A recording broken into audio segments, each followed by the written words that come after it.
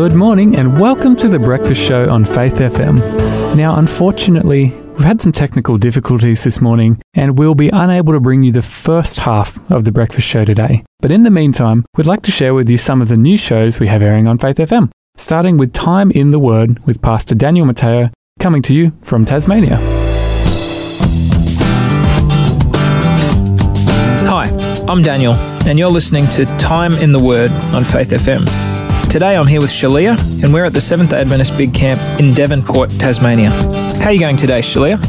Yeah, I'm good, thanks. How are you, Daniel? I'm pretty good. Yeah, really excited to be studying God's Word with you. Would you like to open with prayer for us? Yep, I can do that.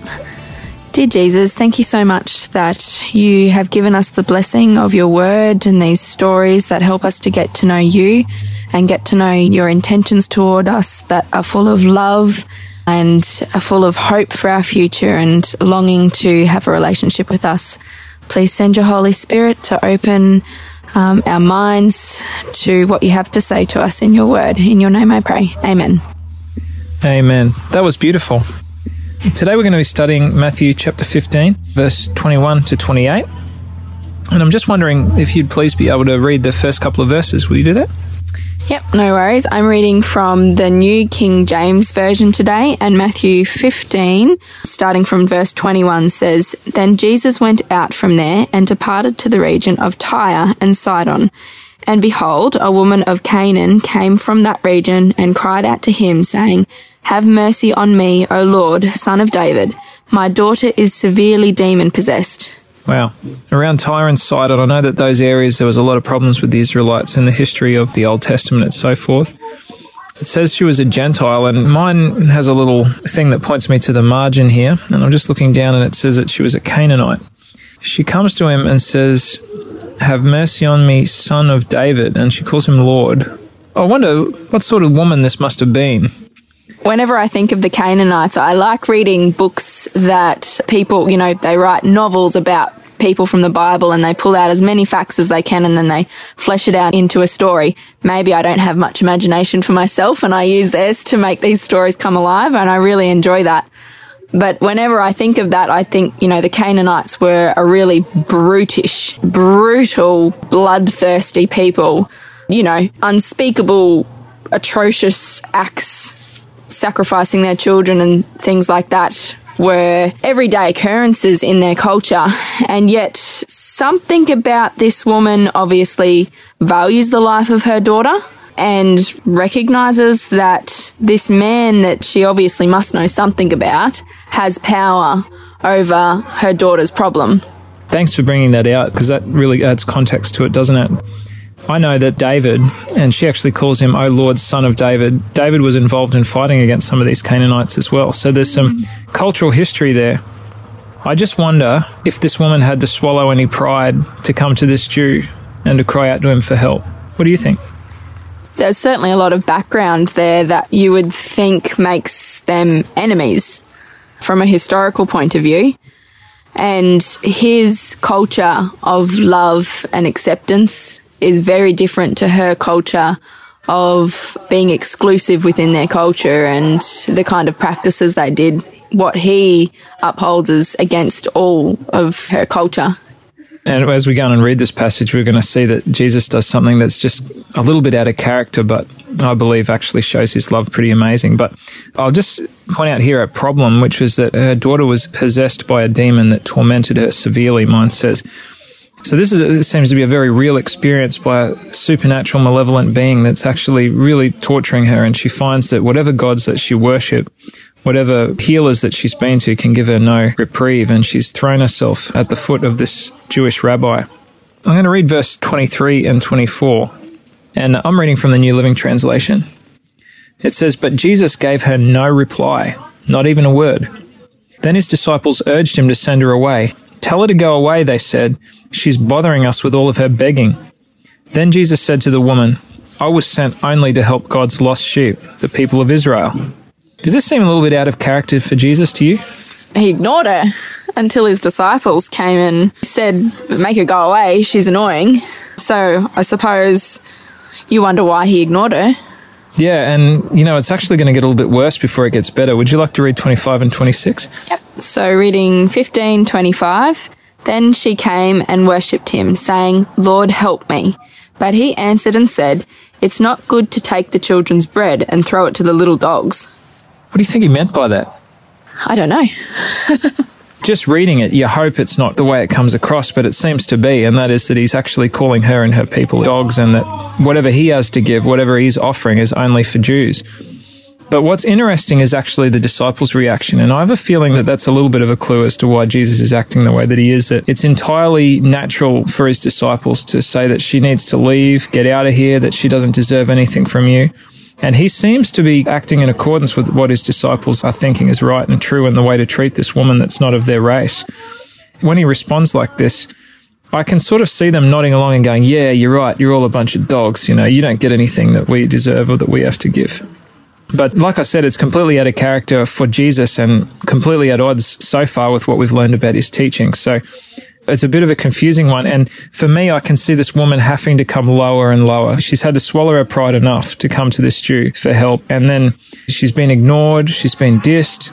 She even worships him and pleads with him. And he makes this comment to her that must have been deeply hurtful. Can you just read her response there in verse 27? And she said, yes, Lord, yet even the little dogs eat the crumbs which fall from their master's table. Oh, wow. Would you have been able to say that to somebody that just called you a dog? No. It's quite impressive that she had even the foresight not to be so shocked by what he said, to be able to come back with that disarming comment. Jesus teaches us the way that God works. Jesus is God. He teaches us the way that God works. And it is true sometimes that the way that God tests us is that he forces us to overcome that deep pride. And I don't think that the things that Jesus said here, that it would be right for any human being to do. And I'm fully against any sort of racism or any sort of racial slur or any sort of prejudice like that. But for Jesus as God to look into a person's heart and test their faith, it's entirely right because he himself is God. And I just love his final response, because this is where she passed the test. And he goes on to give her the greatest compliment, a greater compliment that he gives to anyone else in the scripture, including all of the Jews that he comes across, any of the Pharisees, far and away, any of the religious leaders, and even his disciples don't get a compliment like this ever throughout Jesus' ministry. And that is in verse 28. And Jesus says, dear woman, Jesus said to her, your faith is so great, your request has been granted. And her daughter was instantly healed. Straight away, you can see there the heart of Jesus, what he was longing to say and do all along. He uses this experience as a little bit of a teaching tool, not just for her, but also for the disciples to see that his plan isn't just for them. When he's speaking to them about their faith, it's always things like, "O you of little faith." And he turns to her and says, "Great is your faith. Your request is granted." And we see that Jesus' blessings and his promises, his salvation is for everyone, not just those that are of Abraham's descendants. Anything coming to you, or does that say anything about Jesus to you?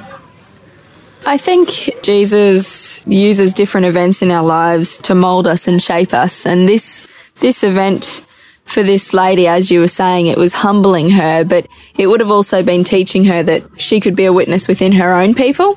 She could withstand and stand on her own 2 feet within the criticism of the Jews at that time. You know, they would have thought of her as less than nothing, and yet she was accepted by this man of great power. And her daughter from that would have been able to go and be a witness within their people, and to carry on the stories of old when the Israelites would have been coming into Canaan and started this animosity between their people. She is one of those people that can show that he has power even today. Yeah, that's so beautiful. And in actual fact, Moses makes a comment in the book of Deuteronomy, and he said to those Israelites he talked about the Canaanites, and he said, don't worship their gods, because their gods are actually demons.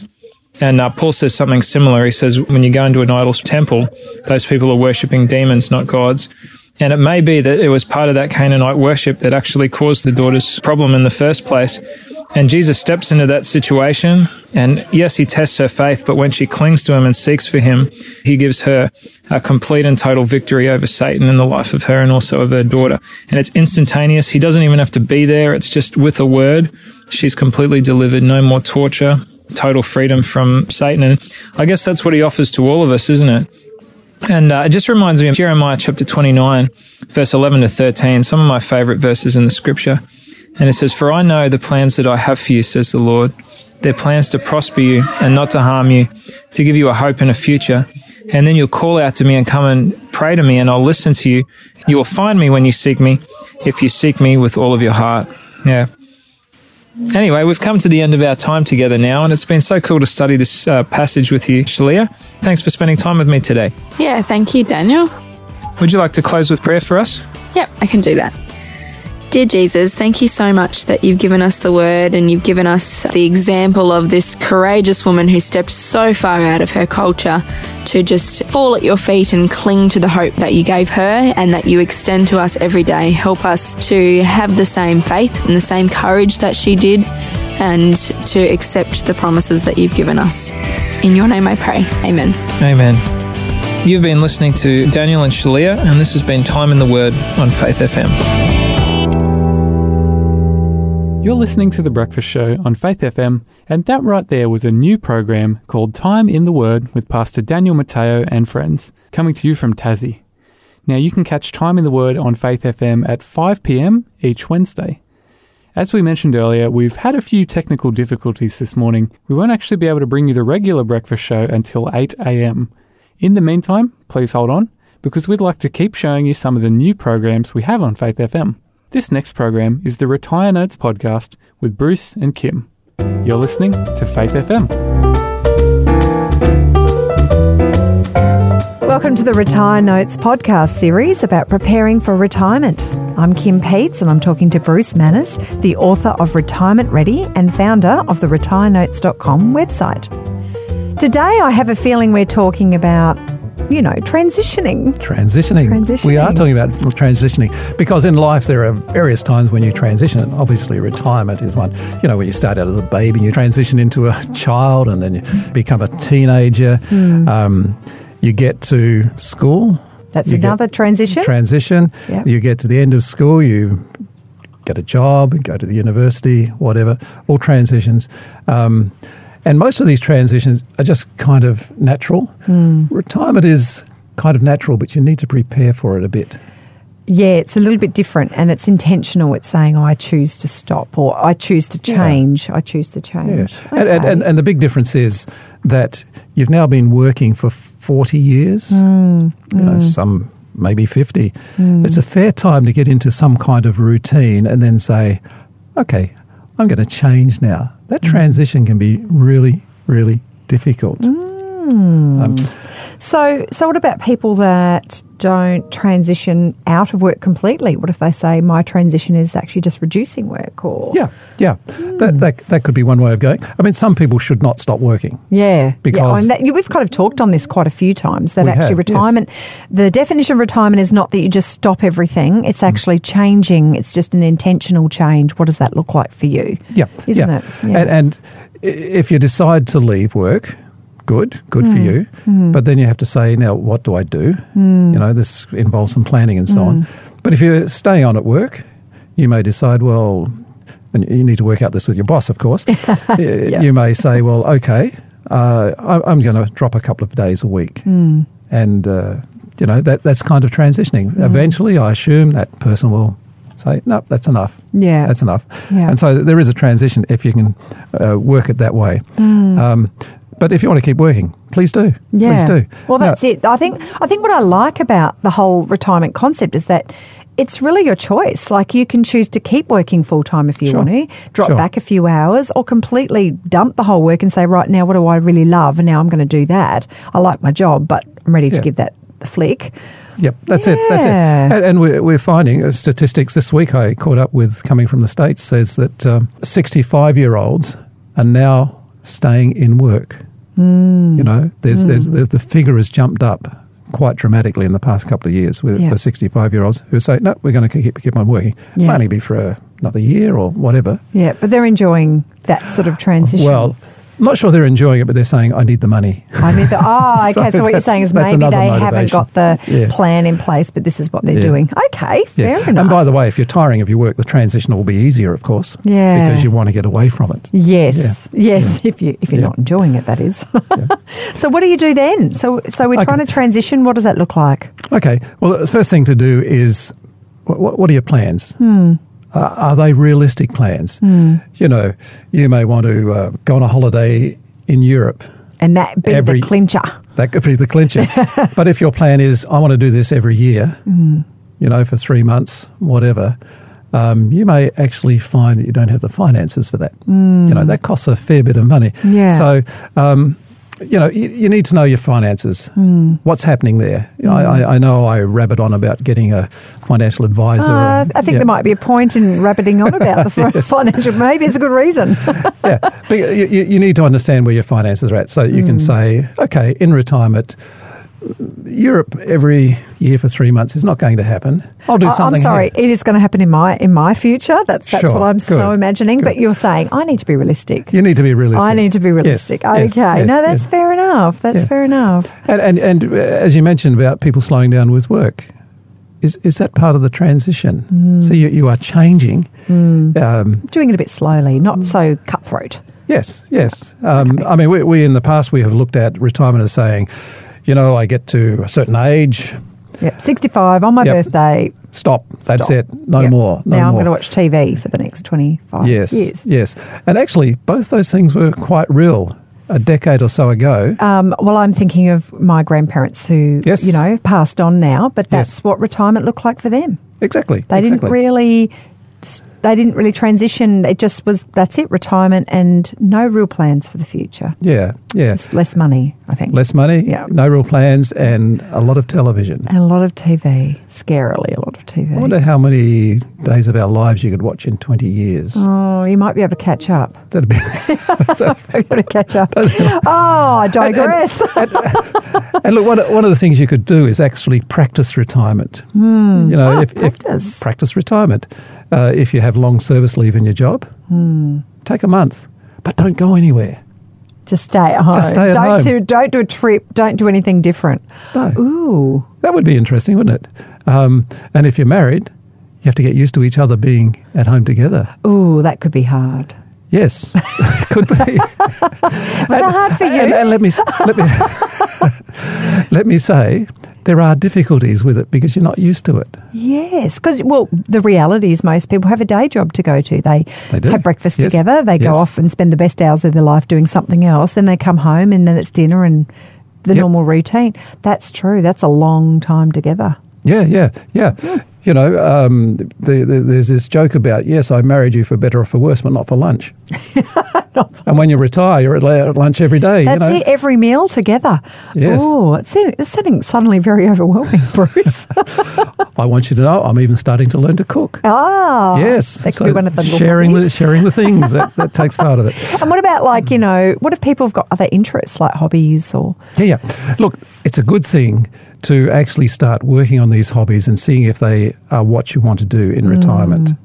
Start working on them a bit before. I mean, if you're a photographer, do a bit of a class or something and say, hey, you know, I could really get interested into this. How could I get better at this? Hobbies are good things because you do take them with you into retirement. Now, nothing wrong with starting a hobby in retirement. Or even maybe, you know, that thing I've always dreamed of doing. Now's my chance to do that thing I've always dreamed of doing. Yes, and there's another issue. You know, if you wanted to walk the Great Wall of China or something and you've got a dicky knee,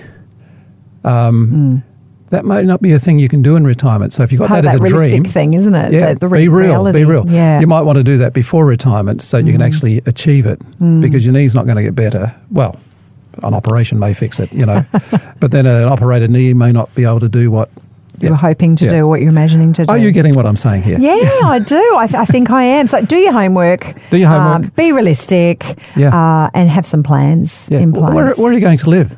Yeah. Well, that's all right. And we've touched on this one talked a about couple that, of times. but that needs discussion. It needs even if you're going to stay in the same house, or if you're going to move to Brisbane, which if you've been listening to podcasts earlier than this, you will know that's probably not a great idea. But but it could be for you. But it could be for you. It could be for you. Exactly. Exactly.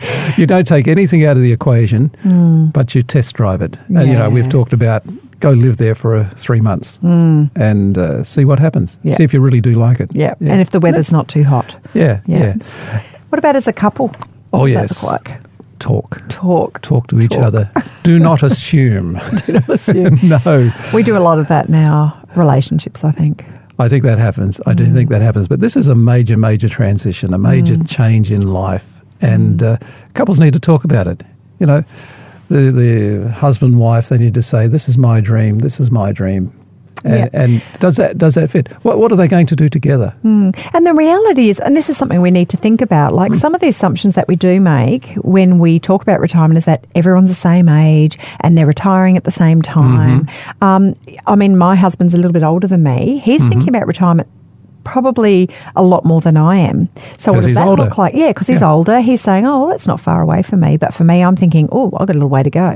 Yeah. So what does that look like? And I think that's probably more important to talk about as well. Like, it is. Just as important to talk about. It is. Some statistics say only 20% of couples retire together. Now, that's 80% of couples have to negotiate this. Yeah, and I think this is a reality that we have to think about. And it's a good reality to talk through because, I mean, it goes from who puts the garbage out. All those day-to-day jobs. All the day-to-day jobs. Yeah. But,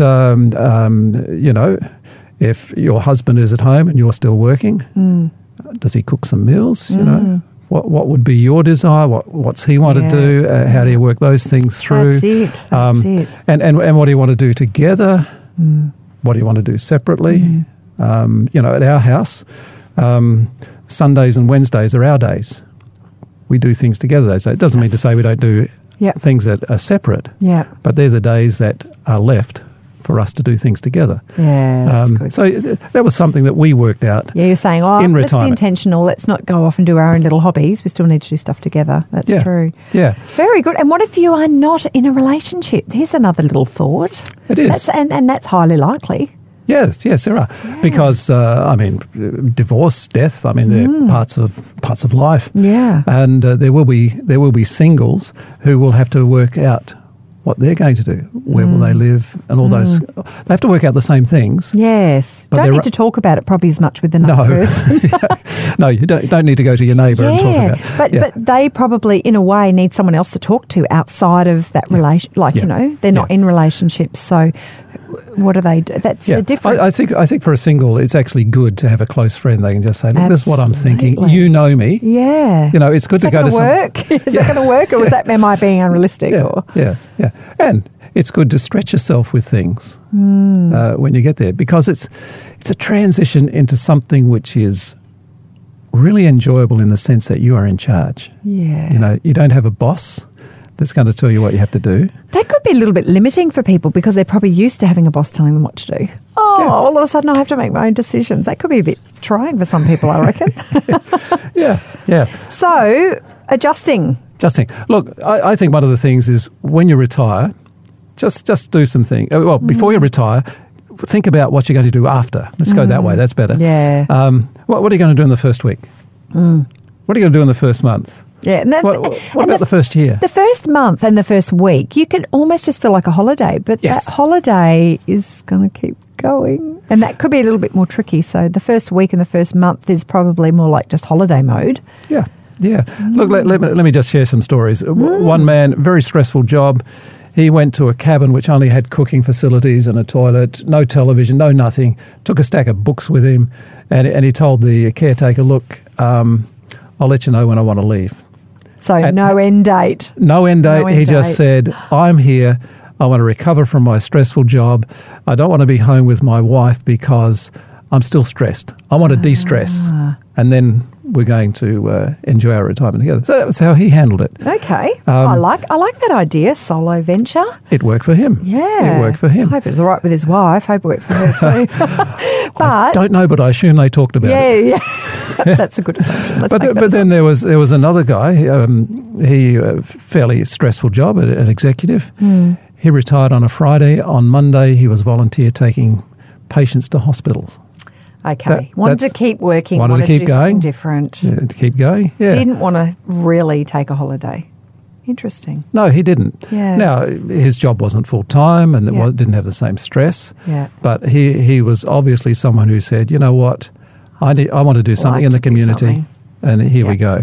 And look, there's no judgment on this. Like, whatever works for people. And this is what I like about all these examples. Like, I mean, I think, oh, gee, that cabin, that sounds pretty good. But I'm thinking, oh, I think I'd like to have a little holiday between retiring and going and being a volunteer. Yeah. But each to their own, hey? That's right. Well, when I retired, I said, look, to Margie, my wife, I said, look, I want to spend a couple of months just getting into a routine because I wanted to write, I wanted to do research, and that's what I ended up doing. And so I think it was in the third month we went on a holiday then for 3 weeks, and I'd achieved what I wanted. Didn't realise how tired I was going to feel, but yeah, we haven't touched on that yet about how tired you are. Maybe that's a whole podcast. I think we'll leave that for another podcast. But how tired you felt is definitely something that people don't allow for. Yes. How tired they feel. Yes, and most people, it seems, do that. Most people I've talked to give me the same story, so that's part of it. Need to talk about that one more another time. Yeah. And by the way, renovation is a big thing that happens in retirement. And one fellow told me, he's now in his 80s, he said he didn't know what he's going to do in retirement, but he had a house to fix up and whatever. And he said, that got me into routine. So it's there. That could be a little bit disconcerting for me because my husband and I renovate a lot. So to think that there's even more in our future. Okay. But look, just to kind of close off here, everyone's story is different. Yeah. Okay. You won't live someone else's story, but you'll learn from what they do, what they say, how they feel. Your retirement is your retirement. Make sure you plan for your retirement and make the plan and make it yours. That's it. Love it. Thanks, Bruce. And remember, you can always go to the retirenotes.com website for more information, or you can find or order Retirement Ready at bookshops or on the website.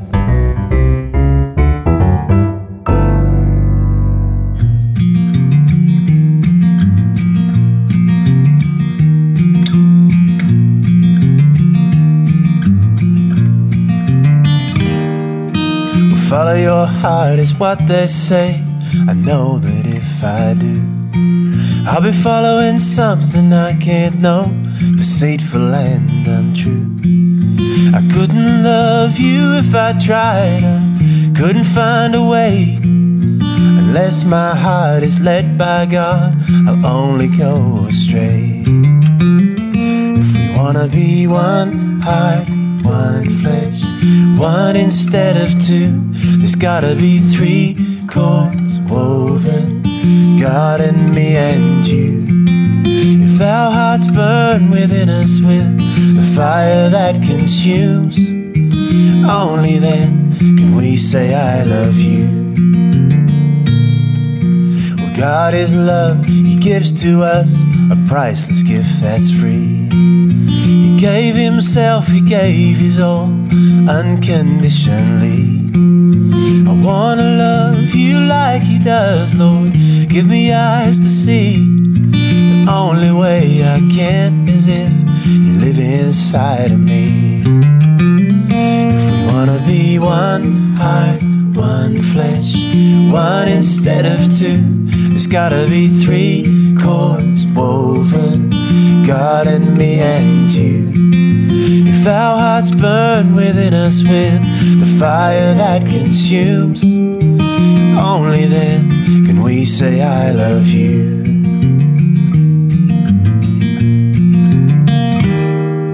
Well, love is kind, love never fails. It ain't boastful, proud or rude. It bears all things, believes all things, rejoices in the truth. And Love will never seek her own. Love's patient, love endures. And if we want love like that, is what we'll have to do. If we wanna be one heart, one flesh, one instead of two, there's gotta be 3 chords woven, God and me and you. If our hearts burn within us with the fire that consumes, only then can we say I love you.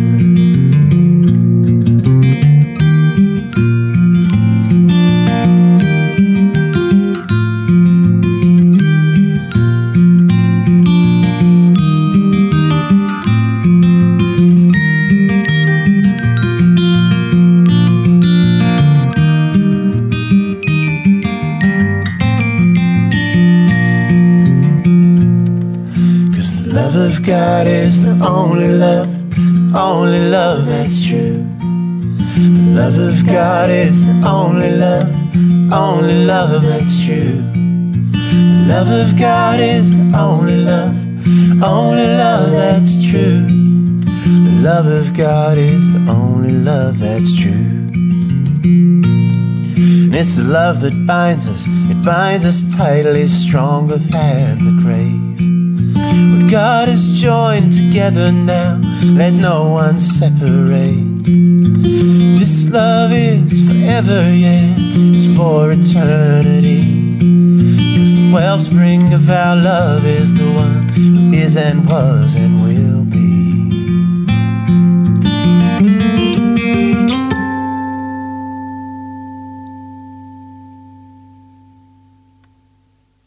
And if we wanna be one heart, one flesh, one instead of two, there's gotta be 3 chords woven, God and me and you. If our hearts burn within us with the fire that consumes, only then can we say I love you. 'Cause the love of God is the only love that's true. And I love you with a love that's true.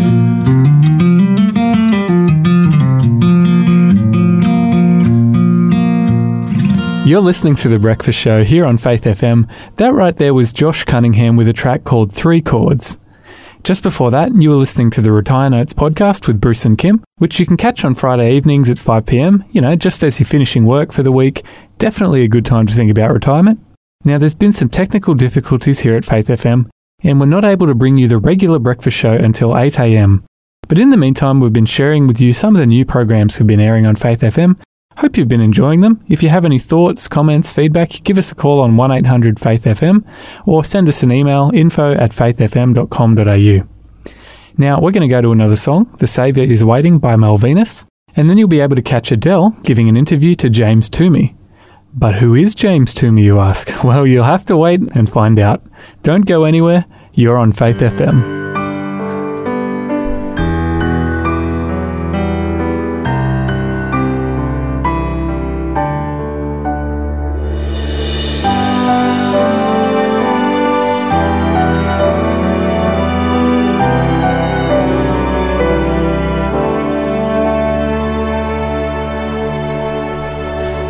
The Savior is waiting to enter your heart.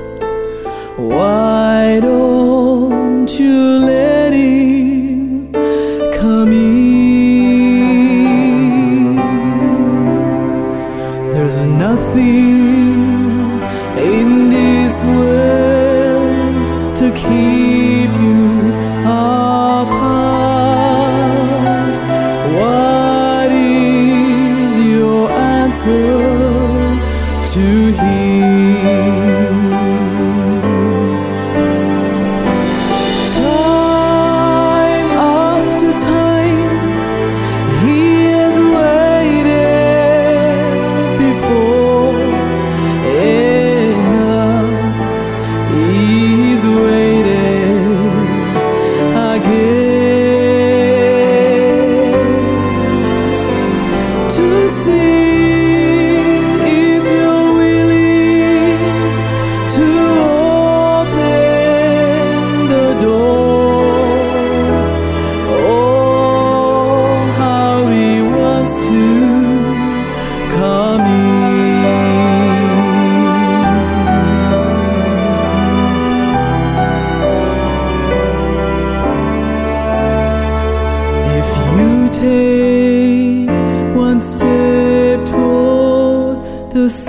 Savior, my friend, you'll find His arms open wide, receiving and all of your darkness will end within your heart. He'll abide.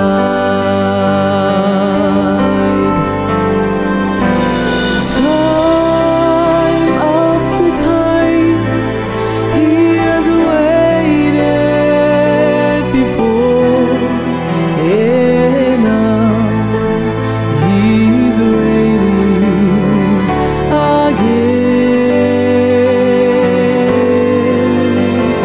to see if you're willing to open the door. Oh, how He wants to come in.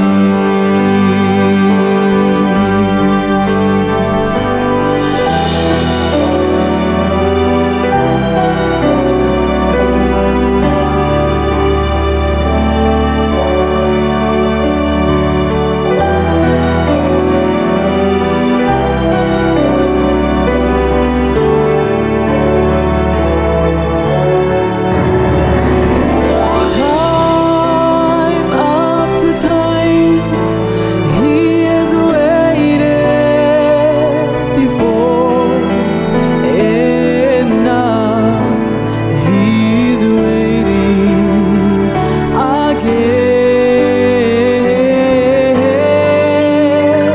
to see if you're willing to open the door. How He wants to come in.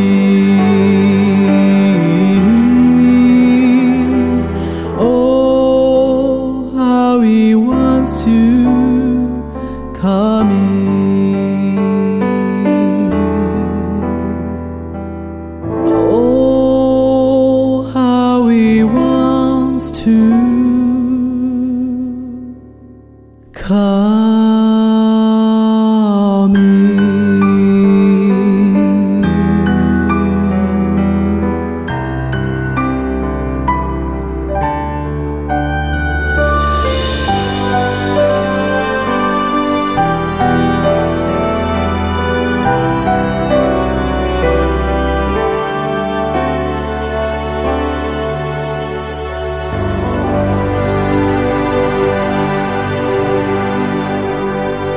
Welcome back to Faith FM. It's fantastic having you with us this morning. And with us this morning, we've been joined by James Toomey. James, it's wonderful to have you with us. Sorry if I've just butchered your surname, by the way.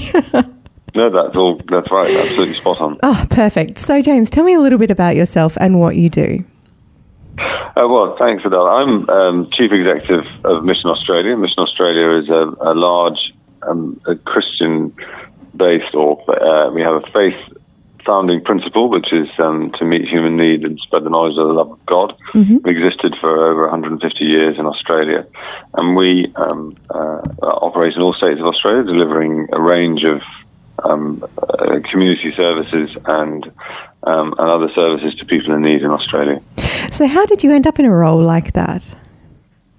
Well, I started the role in November, but I've worked in Mission Australia itself for the last 7 years. My background is in social work. I'm a qualified social worker, and I've worked in child protection and also with children out of home care and in other roles prior to coming into social work, working in the community and social sector. And over a period of a career which extends back probably 25 years now, through working in those various different areas of human need, both in the UK and in Australia, have developed a management career which has very happily for me brought me to the place where I'm CEO of this wonderful organisation. It's beautiful how things work out like that really in life, isn't it? It is. Yeah. So what kind of strategic plan do you guys have, and what drives you in the purpose for that as Mission Australia?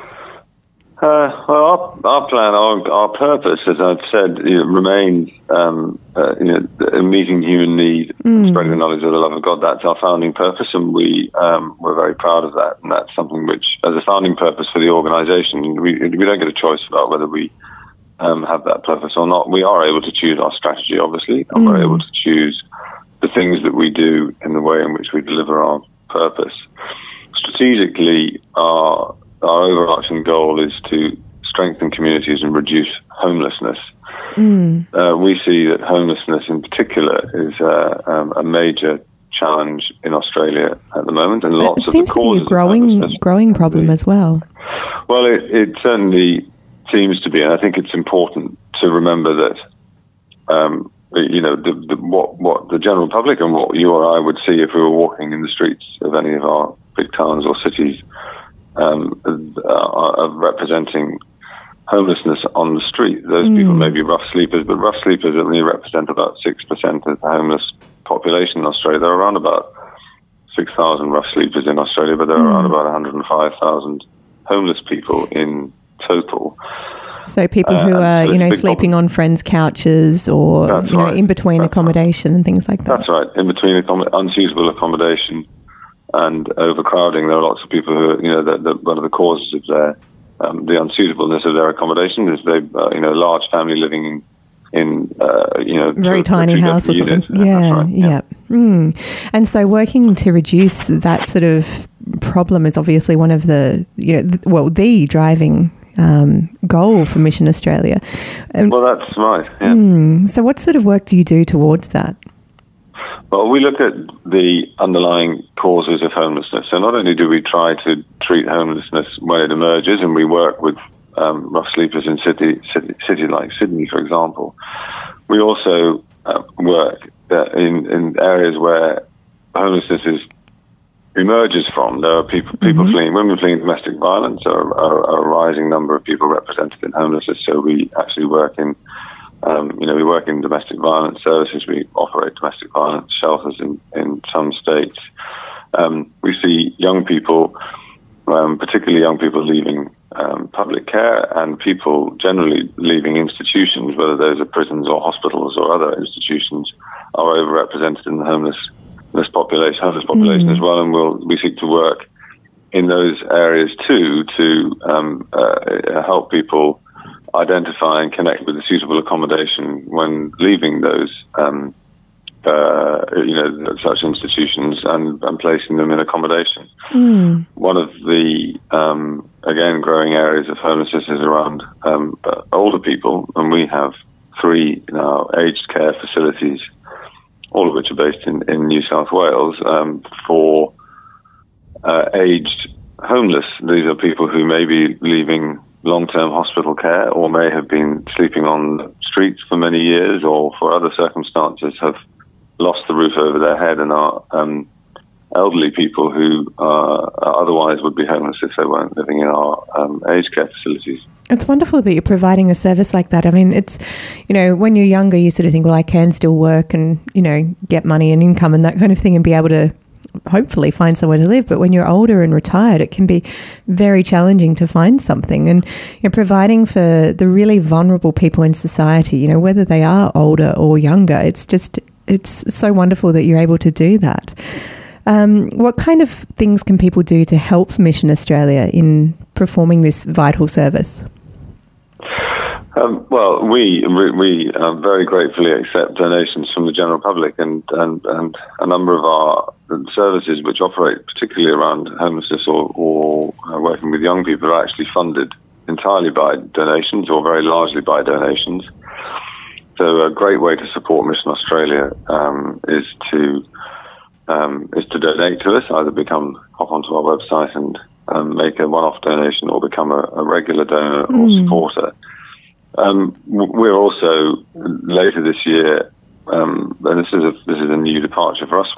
We're carrying out a sponsored walk, effectively a trek on the Larapinta Trek, which is in Central Australia, to raise funds specifically for a homeless outreach service called Mission Beat, which would operate in the Northern Territory. We have a Mission Beat service in Sydney, and other similar services called Mission Beat or Youth Beat in other states. But we do see a big emerging problem of disconnected people who are experiencing or at risk of experiencing homelessness in the Northern Territory, and we feel that we could take our service there, and that would be beneficial. We need to raise money to do that. So we're doing the trek to do that. I'm doing the trek, and my wife is joining me on the trek, and we're both having a bit of a competition at the moment to see who can raise the most money, and I'm losing. Nice. Actually, oh, no. I handed all my friends, all our family friends and family over to my wife and said, you can go and raise money from them, and I'll leave them all alone, and I'll try and raise money from other people. And she's been much more successful than I am at the moment. But it's a nice problem to have, though. Yeah. So how long is the trek, and when is it happening? Well, we're doing 60 kilometres, and it's happening between the 4th and the 10th of June. So, I mean, and it's still possible for people to join the team, to go onto the, if you Google Mission Australia Trek or go onto the Mission Australia website, it's possible to actually join the team and do the trek. We're very happy to have people join us. But if people are unable to join, you can still sponsor. We're very happy to have a sponsorship. Yeah. And so all of that money will go into providing resources and training and everything like that for people who are facing the problem of homelessness in the Northern Territory. That's right. It's important to note that the costs of actually doing the trek, and it's expensive, are met by the person being sponsored. So all of the money, therefore, that's donated we will be able to direct that completely into the service and developing a service opportunity there in the Northern Territory. Yeah. Oh, that's really exciting, and it's good to see that the money and that sort of full amount goes back into providing that essential service. What sort of things do people find that what sort of things do you provide to people who are in need? I'm just sort of thinking of typical example. Is there not just the housing side of things, but is there some education you can provide people, or ways to connect them with work opportunities or things like that? Oh yes, there are. I mean, obviously as an organisation, we have about 2,500 employees and about the same number of volunteers. Volunteers offer their time, anything from a day every few weeks to services which are very reliant on volunteers actually providing the service on a day-to-day basis. There are a number of different ways in which people can volunteer and give their time to the organisation. I recognise that not everybody has money to spare, but some people have time and knowledge and skill, and I think it's important to reflect that we have a lot of skilled volunteers with a great deal of experience and knowledge, and we train people as well, and that's always very gratefully received. And in fact, some of the new opportunities, particularly around these sort of homeless outreach services, we are looking at ways in which we can engage volunteers to support the delivery of those. Whilst obviously we would have professional staff working in them as well. Other ways that people, so that's a very good way that people can support. So donations, people giving time. There is information on our website if people want to understand more about homelessness. There are publications that we have ourselves put together in relation to homelessness in Australia and some of the challenges around housing affordability. And there are various other publications and information available on the website. When it comes, sorry. No, can you go? If you Google homelessness in Australia, and I haven't done it lately, but Wikipedia there's some good. The stats that are publicly available from the Australian Bureau of Statistics are there available for people to have a look at. So when it comes to sharing the love of God with people who you encounter through the work that Mission Australia does, do you find that people have a good response to that? It's very obviously very personal for people. We, as an organisation, we have a chaplaincy, and the chaplaincy team is there principally to work within our staff group and provide pastoral care and support to our staff group, but is also available to any of our clients or recipients of any of our services who express an interest in engaging with chaplaincy. We've had some incredible stories of people who are moving into some of our temporary accommodation homelessness services who have used that opportunity to, whilst reflecting on their lives, to say, I had a relationship, I had a faith relationship, I had a relationship with God in the past, I haven't got it at the moment, I'd like to try and rediscover that, who can I talk to? And we have opportunities where, for example, an informal, what we call coffee with the chaplain, so people can then choose to go and engage and hear. Some people literally will just go and listen, and others will engage more fully. What we are very conscious of, and I think this is very much the way that I feel about my own personal, the sort of manifestations of me living out my faith, is it's actually what we do, it's how we do what we do, which is important, and we do it in a way which invites a possibility that someone would say to us, why do you do what you do? And then we can talk about what we do. If we lead,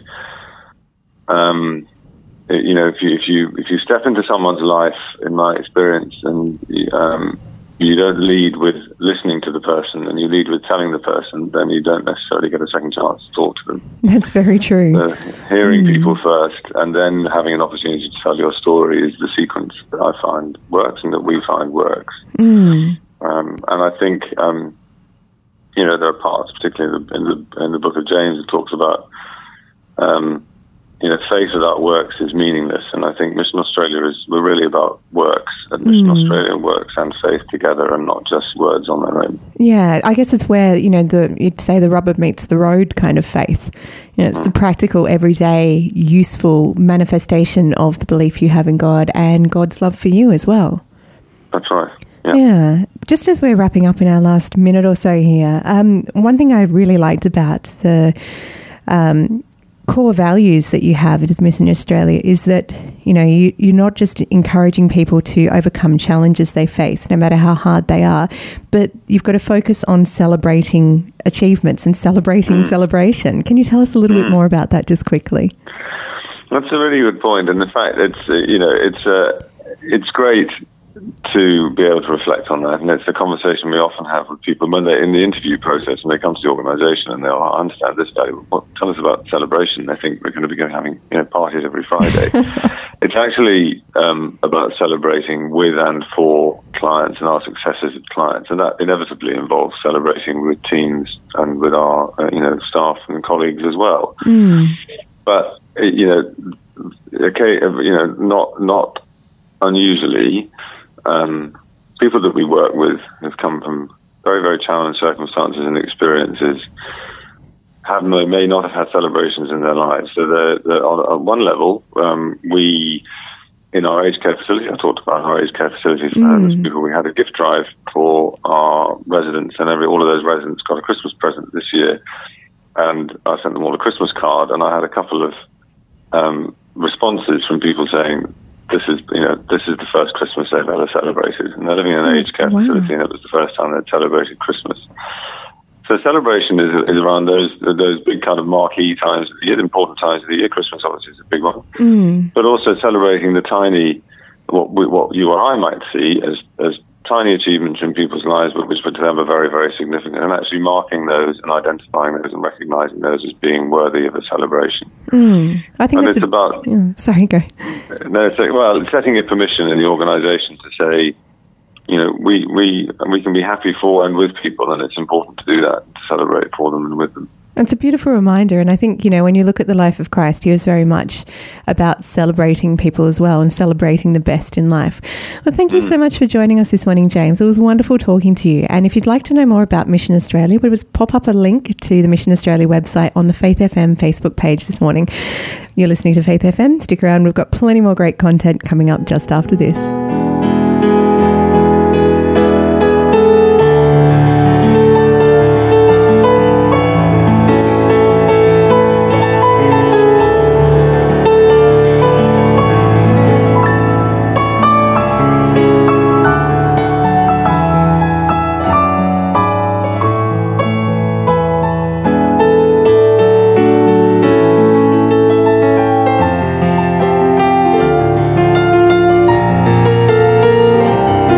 87.6, 87.8, 88.0, and you know what? I think there's actually a couple of other frequencies in a few very special locations around the country that people listen to Faith FM on. You're listening to The Breakfast Show this morning, Thursday the 22nd of February.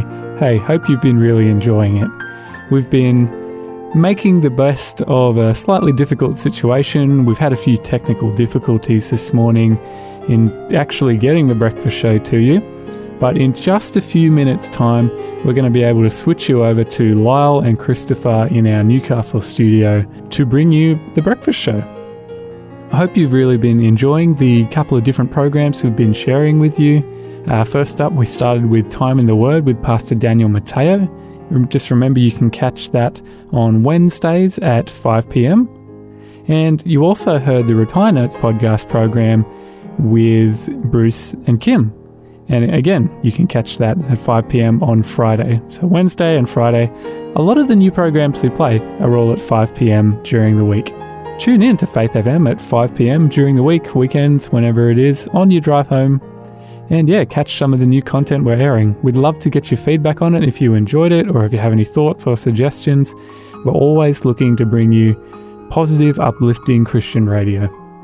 Now, this morning, Lyle and Christopher have been having a chat about a rather interesting topic that pops up all the time in the Bible, and there's all sorts of interesting ethical questions, both today and thousands of years ago when it was happening in the Bible, about animal sacrifice. Whew, I mean, let's hope we don't get the PETA calling us up on the line talking about all these things. Now, at the moment, Lyle and Christopher have been talking about the nature of animal sacrifice and how it is representative. What we're going to do in just a few moments is we're going to drop you into the main show on Faith FM. This is The Breakfast Show. We're going to switch you over in just a second. Hey, thanks for listening. It's been great joining you this morning. I hope you have a good one.